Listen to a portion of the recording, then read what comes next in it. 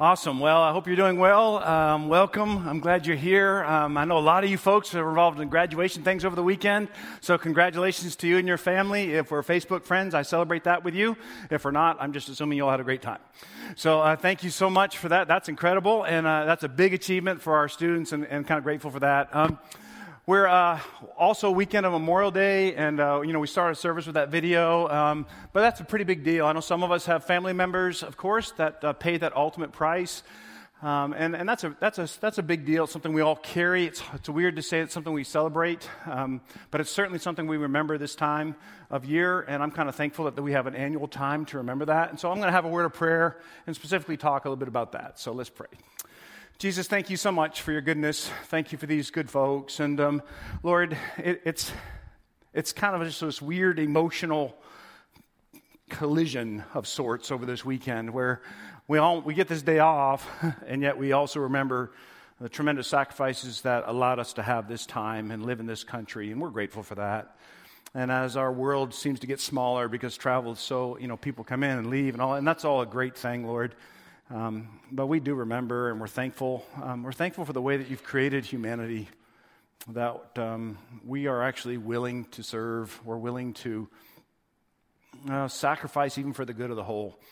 And that's something we're celebrating. So thank you for that. And I pray for family members that are part of Alive, that even recently they've gone through a situation where this is a difficult weekend for them. And Lord, we feel that. And we carry that with them. And so, Lord, may we all be sensitive to that as we enjoy our time with family and friends. We just are grateful. So, Lord, for the next few moments now, as we jump into the message, would you be so kind as to hide me deep in your cross and just allow me to speak kind of really today just from my heart about different things and use it for your good and your glory. Use it to encourage a heart today, I pray. In your name, amen. Well, we've been in this series of Demo Day, and this is the last Sunday in that particular series. And Demo Day, basically, last week I introduced this concept for what I mean by it, and Demo Day basically means this, that demolition is always going to precede renovation. Demolition always precedes renovation. So here's what that means. So as we grow, as we discover, as we walk with God, we'll learn that there are some beliefs and some attitudes, maybe even some behaviors that really need to be torn down in order for God to continue to make us more like Him. There are some things in our lives that, well, they're not like Jesus. And most of us don't need convincing of that, but there are some things that in order for a true soul renovation to take place, those things would have to be turned down. And the easiest time to see this is when we first start following God, or maybe we as a family will say, from this point forward, I'm gonna walk with God. I want us to walk with God as a family. And we start doing that, and immediately when you make that decision, some things become very apparent. Don't go with God. You with me? I didn't need a preacher or anybody to tell me when I decided to start walking with God the things in my life that really didn't go with God. There were some things that I said, that needs to end. That needs to stop. And so that's the beginning of this demolition process. And then as we live our lives out in this newfound faith, and we start maybe getting involved in church, and we start growing deeper understanding of who God is, and as we sort of grow up in that relationship with God, well, God begins to reveal other parts of us that need to be torn down. But they're not just like these major sin areas of our lives. They're actually deeper. They're like the inner parts of us. It's like identity issues.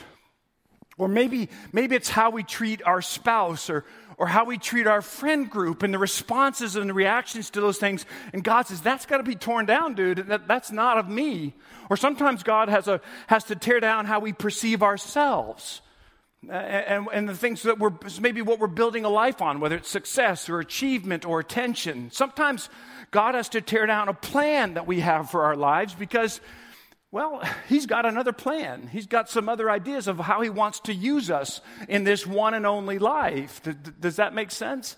So another way that I said it last week was this, that, deconstruction precedes reconstruction. And this is just a simple change model. If we're going to change anything, there is going to be this process where we deconstruct what is there so we can reconstruct something new. Easiest example for me is when I was single Tom versus married Tom.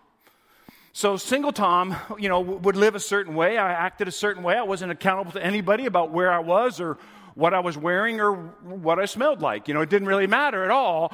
But then married Tom apparently had to learn there are some things that needed to change there. And, I needed to kind of at least know some things that were happening. And she had some hygiene things that she wanted to address with me. And so, and I had to tell her if I was going to buy a golf club. All those things are sort of things that have to change as I got married. So that's kind of my illustration. So as our final discussion of this series, what I want to go after is kind of, if you will, like an inspection idea or a solid, or we need this solid inspection. Here's what I mean.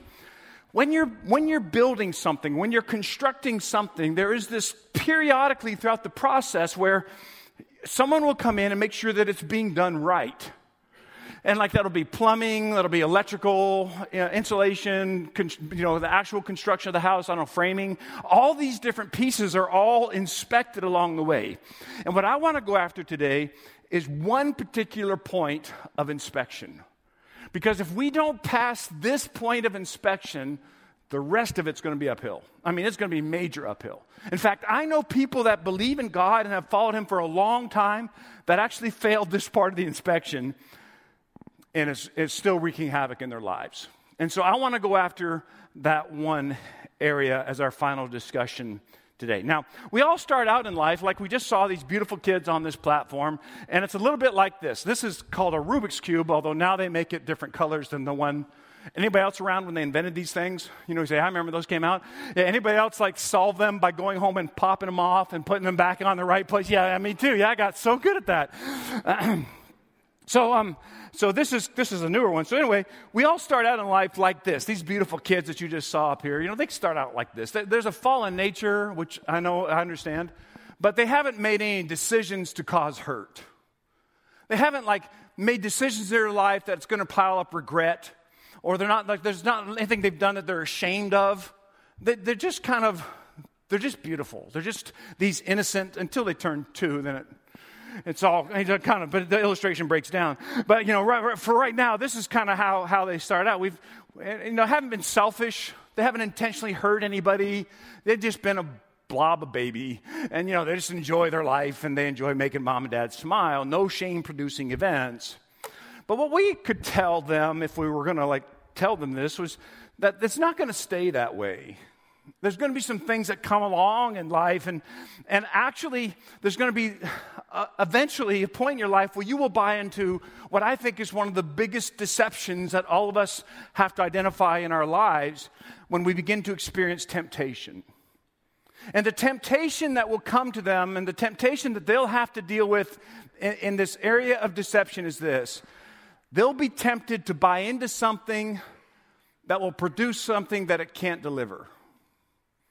They'll be tempted to actually say, oh, this is what this will deliver. Get rich free, or this person will make me happy, or all I need is this and I will be happy. And they'll be tempted to buy into something that can't deliver. And this is what I would suggest Satan does.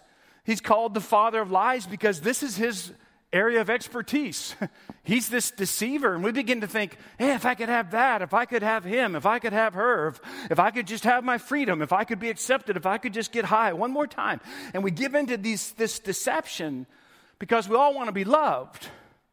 We all want to be liked, and we all want to be satisfied. But the moment we start giving into that deception, what God made begins to get marred. It looks different than when it first happened. Does that make sense to you? And it's no longer this perfect, beautiful little cube of perfection. At some point, we wake up to our new reality, namely that our lives have become, a mess because we bought into some deceptions that we should have never bought into. If I do this, they'll love me. And we bought into that deception, and it's caused some pain. And then we started to lose trust. We started to hurt people we love. And we've been lied to and lied and caused pain. And this produces something new in our lives for the first time. It's now we have this division in our lives. And you can track this in your own heart and life. What was once this blank page is now this mess. and Satan wins if he can cause division at any level, whether it's division in our central main family unit, or whether it's division in the family as a whole, or division at a workplace, or even division within the walls of the church, and we get divided from our sense of self, and all this happens. And then if that happens, deception and division, then we all could give testimony of the fact that there's one more step in the process, and that's destruction. And you can map this out in your own life. I bought into that lie. It caused this division, and here's the result. And before we all know it, we're this messed up cube. It's taken a toll on our lives. We have relationships that's been destroyed. We have trust that's been destroyed. We have our bodies that have been destroyed. Innocence has been destroyed. Now, this dynamic of moving from deception, division to destruction is what led to the story that Jesus is getting ready to tell. And in this story, Jesus is going to reveal something that he says addresses all of this. So instead of I normally talk and then interrupt Jesus' story to tell you some things, I'm not going to do that today. I'm just going to read you the story all at once, and then we'll come back and talk about it. If you want to follow, it's Matthew 18, and we're going to start with verse 21. If you have a little phone or something that has it on and you want to follow. And I'm going to read the New Living. I'm not going to put it on the screen today because it's just too much work. And so I decided we weren't going to put it up there. So it's Matthew 18, verse 21, and let me read you the story. Peter came to Jesus and said, "Lord, how often should I forgive someone who sins against me?" And then Peter throws in 7 times. Now, Peter's actually showing out here. He thinks he's being overly spiritual. No, not 7 times, Jesus said, but 70 times 7. Therefore, the kingdom of heaven can be compared to a king who decided to bring his accounts up to date with servants who had borrowed money from him. In the process, one of his debtors was brought in who owed him millions of dollars. Well, the dude couldn't pay, so his master ordered that he be sold along with his wife and his children and everything he owned to pay off that debt. But the man fell down before his master and he begged him, please be patient with me and I'll pay it all. Then his master was filled with pity for him and released him, and he forgave his debt. But when that same man left the king, he went to a fellow servant who owed him a few $1,000. And he grabbed him by the throat and he demanded instant payment. Well, this fellow servant fell down before him and begged for a little more time. He said, "Be patient with me and I'll pay this off." But his creditor wouldn't wait. He had the man arrested and put in prison until the debt could be paid in full. When some of the other servants saw this, they were upset. And they went to the king and told him everything that had happened. Then the king called in the man he'd forgiven and said, "You evil servant." By the way, if a king ever addresses you that way, it's going to go downhill from there. Just write that away, file that away for your own memory. So, evil servant, yep, I'm in trouble. So, "You evil servant, I forgave you that tremendous debt because you pleaded with me. Wouldn't it just made sense that you'd have mercy on your fellow servant just as I had mercy on you?" Then the angry king sent the man to prison to be tortured until he had paid his entire debt. That's the story Jesus told. But in that story, Jesus reveals the vehicle by which he can fix the effects of deception, division, and destruction in our lives. And here's the vehicle: forgiveness. Forgiveness. And make no mistake, forgiveness is the most difficult piece of what God will ask you to do. Forgiving someone who has hurt you will be the most difficult thing God will ask you to do. And do you know why? Because forgiving you was the most difficult thing for God to do. It didn't come easy. Only forgiveness of you required the sacrifice of his son. Fair? And so forgiving me, forgiving you, was the most costly thing for God. So it makes sense that it would be difficult for me to forgive someone who has wronged me. Catholic priest and author Ronald Rolheiser, he writes this: is there a single moral or religious issue that will become the litmus test in terms of defining the very essence of and non-negotiable heart of Christian discipleship? Is there one thing that you can look to, I can look to and say, yep, there it is? He says, in the Gospels, the moral heart of discipleship is articulated by Jesus, and this challenge lies at its center. Can you love and forgive your enemy? just before Jesus dies, he goes into this upper room. And you've heard the story before. And they go in the upper room, but nobody washed the feet. It's this whole custom Jewish thing. It was a whole different climate. So feet were dirty, they were nasty. And usually there's a servant that helped wash people's feet so they could have dinner together and not be gross. So nobody washed the feet. In fact, everybody who walked in ahead of Jesus walked by the basin and the towel that would be used to wash the feet. Well, so they're all sitting there in a room with dirty feet, and Jesus gets up and he goes and pours water in the basin, grabs a towel, and he starts washing the feet of the disciples in the room. In fact, today, sometimes people will do this in youth groups or weddings or religious traditions that still practice this.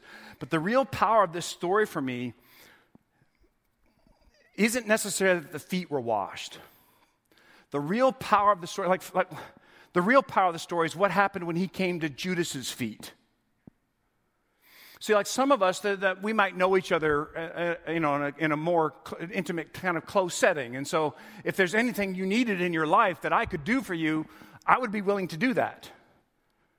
And so that would make sense. We do for our friends. We protect whatever we have to do, our family. But the real power of this is that Jesus did what we did for family, what we do for family to Judas. So even though at that very moment Jesus is washing Judas's feet and Judas is texting where to pick up his pieces of silver after he betrays Jesus, even though Judas is selling Jesus out in the very moment, Jesus still performs this humble task of washing Judas's feet.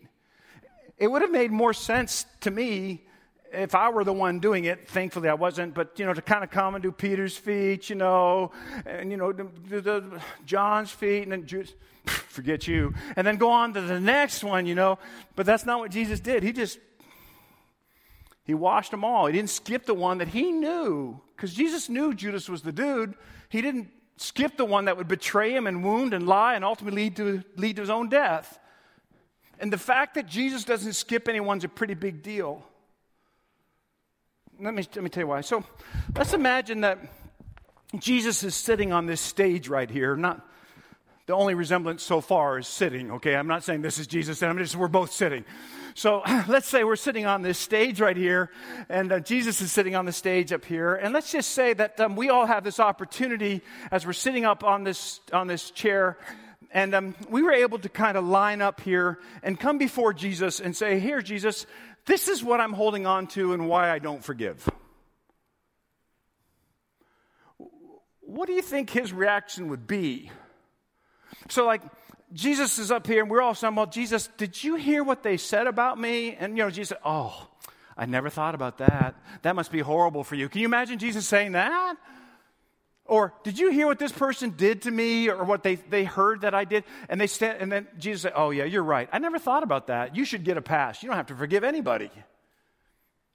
But see, when you look into the eyes of one who's actually had his life betrayed because of Judas, and he forgives him, that seems like a big deal. I don't think he would have this desire in my life or your life to look at me and say, "Tom, just forget about it. You should keep being angry with them." And the fact that all that took place challenges me. Because I suspect that some of us in the room are still living our lives holding on to whatever was done to us. And if we were to push on the tender parts of who we are, eventually what we would push on is, well, this person bailed on me, this person betrayed, this person crossed the boundary. And the scary thing about all that isn't so much that it happened, although that sucked and that's terrible. But the scary thing about all that is it's now become part of your identity. So that lack of forgiveness and that hurt that happened, that person continues to win because they're part of your identity now. So you're mad at your dad for whatever he did, but you're taking it out on your kids. You follow what I'm saying, right? Or you're mad because this happened or whatever, but you're living it out now on the people you love the most. Your bitterness, your critical nature, your callousness. And that's what people know about you. It's not who we want to be. It's just how people know us now. And it all has to do, we could trace it right back to that cycle of kind of this deception and division and destruction, and how we're never going to let that go. Mom was an alcoholic, and this did this. Deception, division, destruction. Or that person never should have taken advantage of me. I said forever, they didn't. Whatever. And we hold on to this lack of forgiveness. I can remember going through a season of my life where I struggled with forgiveness. In fact, honestly, there have been several seasons where I struggled with forgiveness. I think it's part of it. So a few years ago, it was a typical Sunday morning like the one we're in today. And Beth came back and she goes, Tom, there's someone in the lobby who'd like to meet with you. And I said, who is it? And not that you couldn't meet with me if I didn't know you. I mean, I just thought I'd ask, who is it? Do they own Nike, or do they, they're the people you want to kind of touch base with. And so they told me the name.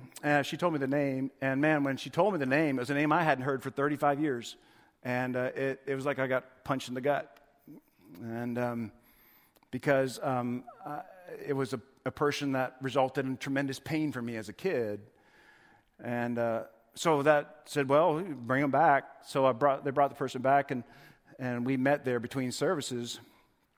And the conversation that morning was awkward, and it was emotional. It was surprisingly chill, not the one that I had fantasized about many years, about how 6'3", 189 pounds of raw muscle would actually. There's 189 pounds of muscle. The rest might be something else. But the first part was true. And maybe that I'd kind of open a can, that'd be a great day. That would be awesome. Kind of thought about it. But it was chill, and nothing that I'd often thought would happen if our paths ever crossed. And maybe it's because I knew I had another service to do, and I didn't want to come in here all bloodied up or anything. I just beat somebody to a pulp. And let's talk about Jesus' love. I didn't feel like I could do that with you, and so everything was was laid back. This person had traveled several states to attend Alive that morning. They looked us up online, and I finally got around to ask the person, "Why are you here?" And it was tough to verbalize, but they were basically here to seek forgiveness. But as that difficult conversation played out in those precious minutes between services, here's what I realized that was so powerful for me. It wasn't important for me that person be forgiven. I know that sounds like I shouldn't say that as a preacher, but that really wasn't the main thing that really struck me. What really struck me was this: that relationships don't thrive because guilty people are punished. Relationships thrive because innocent people forgive. That's where the chewy chocolate center of things is. That's the place. Of course, guilty people want forgiveness. You ever been pulled over by a police officer? Yes, I did it. Absolutely. Did it got you for speeding? We all say, no, I was. Yes, you were. Stop it. So yeah, we were speeding, and I just would love to be forgiven for this. Let go. Of course, that's normal. But what isn't normal is when innocent people forgive.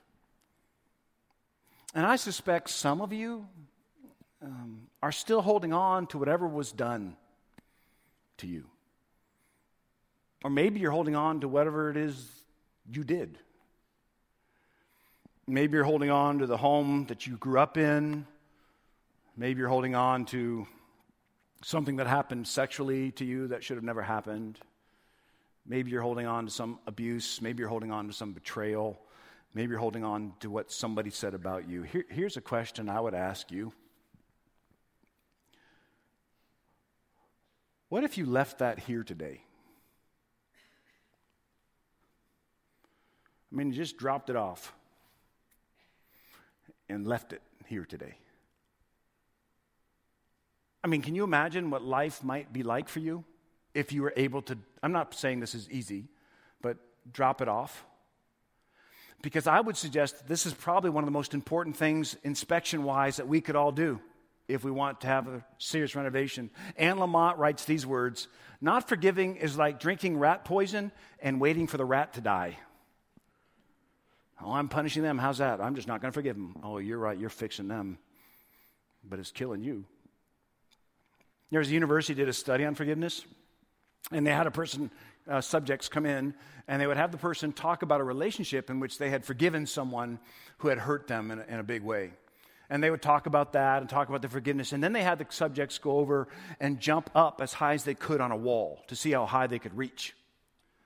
And then they had the same subjects come back, and this time they had them focus on relationship with someone they hadn't forgiven. Father, mother, brother, sister, friend, whatever, husband, spouse. And so they had them focus on that and kind of process that with them. So tell me what that means for you and all that forgiveness. And then they had the same subject, after thinking about unforgiveness, go and jump on the same wall. And on average, what they learned was they were 3 inches shorter after thinking about not forgiving. And their conclusion from the study was this, that a state of unforgiveness is a little bit like carrying a heavy burden, a burden that victims bring with them when they navigate the physical world. Forgiveness can actually lighten the burden. So again, what if you just dropped it off here today? What if we just left it in the room? New Testament has a bunch of words for forgive, but in Jesus' story, he uses this word, aphiemi. And I love this word for forgiveness because what the word actually means is to send away. To send away. What if we tried to do that? What if this hold it has on you, mom, dad, whatever, what if we just sent it away? Forgiveness is actually sending the hurt, the pain, the betrayal away from who you are. It's letting it go. What if you just did that today? What if you sent it away from your life? Would you be in a better place if you knew how to do that or could do that? Here's a question. Would you be a better parent if you could do that? Would you be a better spouse? Would you be a better friend if you could just send it away? Would those you love be in a better place? Practically speaking, I would say there are sort of two truths, because this idea and this desire to send it away and this desire to drop it right here is one thing.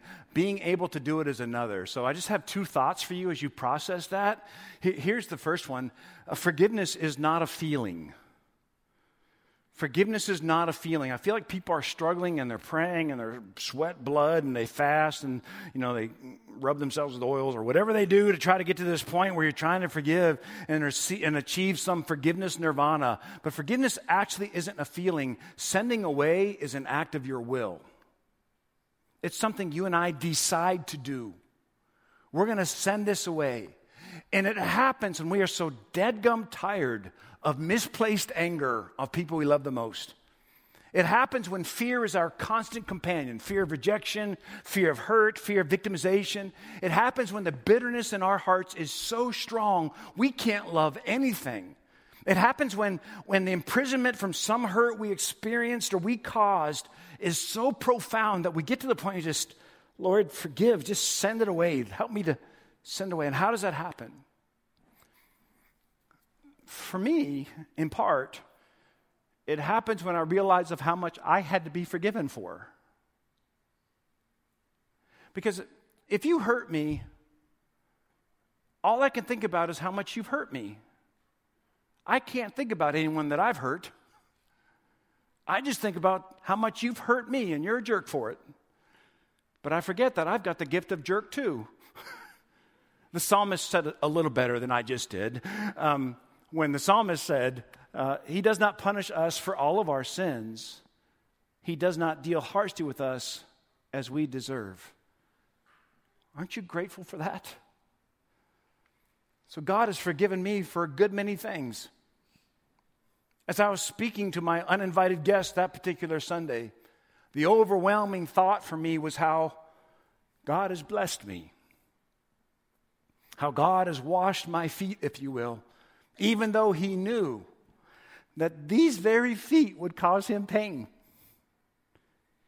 Even though he knew these very feet would make decisions. I'm not sure how much longer I can do this. It's kind of like an ab workout. But these very feet, would these very feet would cause relationship pain and regret and trauma. He knew these very feet would deceive. So here's kind of where I am on this. Sometimes action goes before feeling. Sometimes we decide to do something, and while my feelings were all over the map that day, I stood up and embraced that person, and then when it finished, that person invited me and my family to visit them in their house. And this leads me to the second truth. Forgiveness is not forgetting. Forgiveness is not forgetting. You see, a memory can be a friend and an enemy. Christians aren't called to forget what someone said or what someone did. Just because you are choosing to forgive doesn't mean you should stick your head back into that situation. Do you follow? Just because you forgive someone doesn't mean you should go home and let them pound on you a bit more. Just because you forgive someone doesn't mean who betrayed you that you should throw your trust all after that person again. That's not wise. That's like the scripture says, that's stupid. It doesn't say that, but it should. I mean, maybe I'll talk to God about it. But it just seems like that's not real bright. And sometimes we think that's what Christianity is. We become these doormats for everybody else. That's not Christian. That's not biblical forgiveness. I have no need or desire to put me or my family in close relationship with that person. This is where my memory helps me. And your memory helps you. It's where we begin to form boundaries with people who have hurt us. We can forgive, but it's not the same as trusting. We can forgive, but it doesn't mean we're going to be the best of friends, okay? So I want to illustrate this. I want to invite my son to the platform. I hope he's in here. Good job, son. Thank you, brother. Good. I'll feed you lunch. Yes. So this is my son, Thomas. Yes. Yeah, he hasn't done anything, but... So, in the story that Jesus told, the man owed this impossible amount. There was just no way that he would ever be able to repay, just like me, just like you, when it comes to God. And so we've all hurt God. In fact, in the story that Jesus told, the man would have to work 165,000 years to pay back the great debt that he owed. And then the man goes out and he sees this guy that chose not to forgive him. He'd have to work somewhere around 3.5 months using the amount that Jesus shared in this story to actually pay off his debt. And so the man who was owed 165,000 years, he forgave that debt, but when he had the guy owes him 3.5, he doesn't. And this is kind of the reality that I think we have to live with as people. Is that, how you doing? Wow.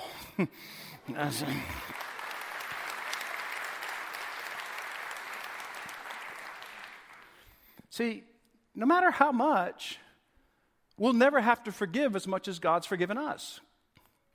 Ever.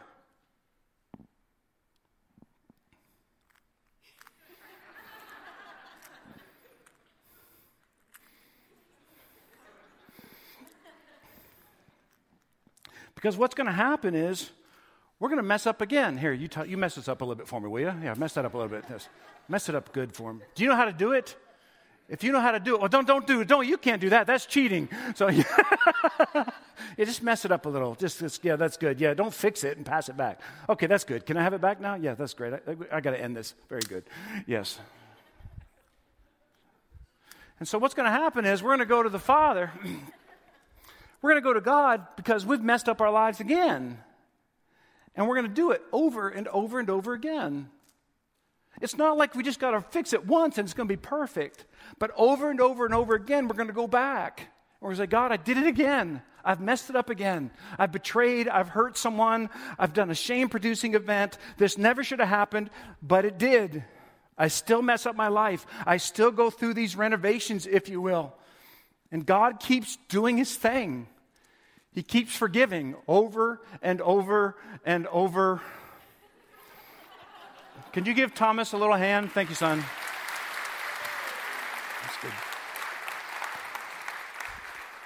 It doesn't matter for me and for you how often we messed it up, because God keeps forgiving over and over and over again.